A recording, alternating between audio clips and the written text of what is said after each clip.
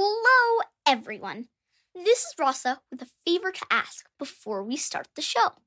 If you love listening to You Must Know Everything as much as we love making it, please recommend it to a friend, family member, coworker, classmate, teacher, babysitter, anyone and everyone in your circle and beyond. Word of mouth recommendations like yours make the biggest difference. And one more thing. We now have a You Must Know Everything online store with amazing and exclusive t-shirts, hoodies, and mugs, including, of course, kid sizes. Please follow the store link on our website, youmustknoweverything.com, to check it out, show your support, and spread the love that way, too. Thanks so much. And on with the show. Hi, Dad. Hello, Rasa. How ya doing? I am superb. How are you? I'm fantastic. I'm doing great. You ready to know everything? I'm ready to know everything! Okay, let's do it.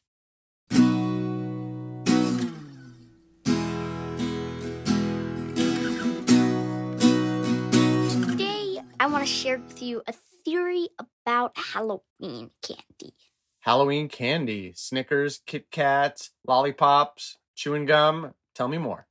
Well, as you know, there's some candies I like and some candies I don't. But for the most part, I do like candy. Who doesn't? Well, I'm not the biggest fan of candy, but I do like Snickers bars when I freeze them, and Kit Kats, and peanut M&Ms, and okay, maybe I like candy after all. Yes, but because kids and adults like candy, grown-ups make a big mistake. Oh, what is our big error?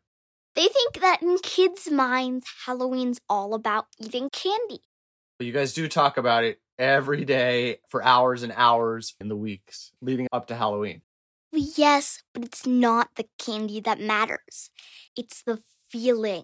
Rushing down the streets, eager to collect it. You know it. You're in this huge group of kids, and you all share this excitement from door to door, grabbing handfuls, running as fast as you can, maybe ripping your costumes a little. Oh, well, who cares? Just running and knowing that there's kids running all over our city, all over the country, all over the United States. So what you're describing is a crazed, costumed kid mob. Exactly. It's being part of a group. If I went door to door by myself, even if people gave me candy, it wouldn't be any fun. Yeah, I can see each of you being flooded with excitement, emotion, greed, but in adrenaline. In a happy way, though, in a way that the more, definitely the merrier. When there's 2 of you, it feels kind of thin. When there's 10 of you, it feels like you're getting going. And when there's just an absolute horde, that's what happens. The block fills up. It's like turning into a swimming pool of kids that we get to swim in. The whole country becomes a city of crazed, costumed, candy-seeking kids. Yes. And that's only my first favorite part about being with other kids. If it was really just about candy, I'd go lock myself in my room so nobody else could have any and eat it. But no, I lie on the floor of my friend's room, and together we spread out all our candy and we count every single piece. And we organize it into little piles based on the brand, and we trade. She hates Three Musketeers and loves Snickers. She got a bunch of Three Musketeers, but no Snickers. I love Three Musketeers and got a bunch of Snickers, so we trade. She gets her Snickers, I get my Three Musketeers. It's perfect. And then maybe her little sister will join. And sometimes that's annoying, but not on Halloween.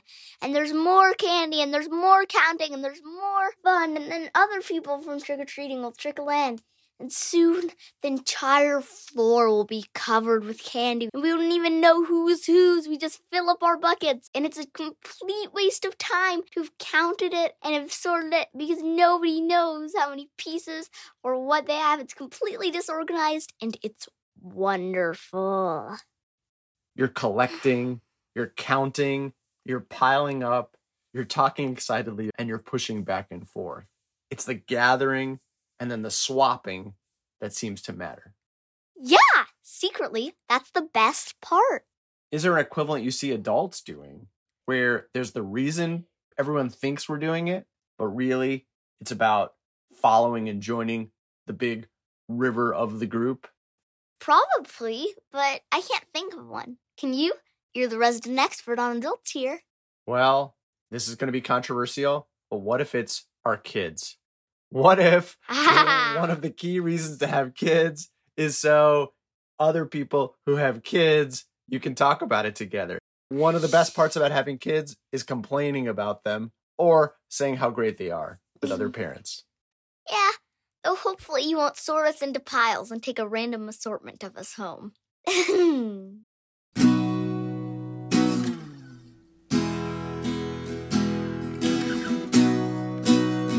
Are you ready for today's poem? I am. Is it Halloween themed too? Yeah, it's a little scary, but that's okay for Halloween. It's called All Hallows by Louise Glick. Even now, this landscape is assembling. The hills darken. The oxen sleep in their blue yoke. The fields have been picked clean. The sheaves bound evenly and piled at the roadside among the cinquefoil as the toothed moon rises. This is the bareness of harvest or pestilence. And the wife leaning out the window with her hand extended as payment, and the seeds distinct, gold calling. Come here, little one. And the soul creeps out of the tree. Oh, somebody give me a hug. Don't worry, Dad. All Hallows by Louise Glick. Even now, this landscape is assembling. The hills darken. The oxen sleep in their blue yoke. The fields having been picked clean, the sheaves bound evenly and piled at the roadside among cinquefoil as the tooth moon rises. This is the barrenness of harvest or pestilence, and the wife leaning out the window with her hand extended as in payment, and the seeds distinct, gold, calling, come here, little one, and the soul creeps out of the tree. Ooh, it gives me shivers just hearing you read it. What do you picture? She says, even now, this landscape is assembling. What are the visual elements that she puts out in this poem? I picture the trees are bare. There's a couple of leaves on the ground. There's a full moon and gnarled black limbs swaying like hands. The hills darken. The oxen are asleep. The fields are picked clean. And this woman, she's leaning out the window with her hand extended in payment. And the seeds, she says, distinct and gold, are calling, come here, little one. What is happening there? I'm not quite sure. What do you think? I don't know. Is it a mom calling her kid home to say time to come in for trick-or-treating? But in this context, in this setting, in this day, all of a sudden it seems very witchly? Or is it, in fact, our trusted parents, our neighbors, all the friendly faces we usually have are transformed on this night into true evil? I don't know. It's giving me goosebumps just thinking about it, but in a good way. Why do you think it's fun to be scared? Whether it's Halloween, ghost stories, watching a scary movie?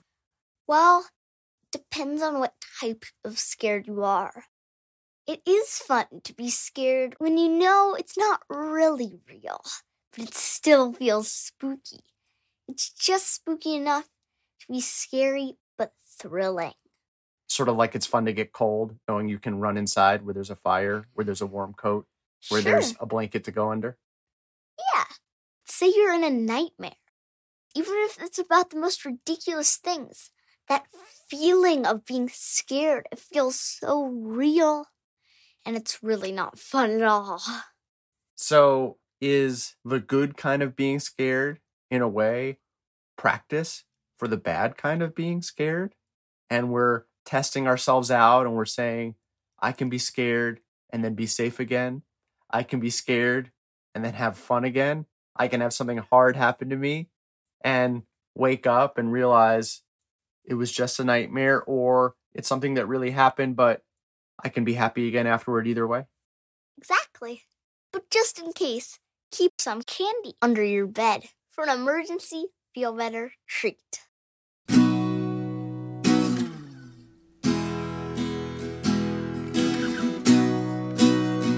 Last segment of the show.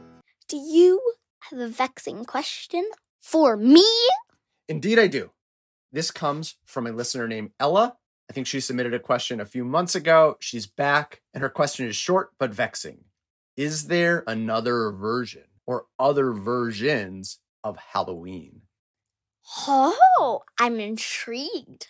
I'll look it up, get back to you and Ella.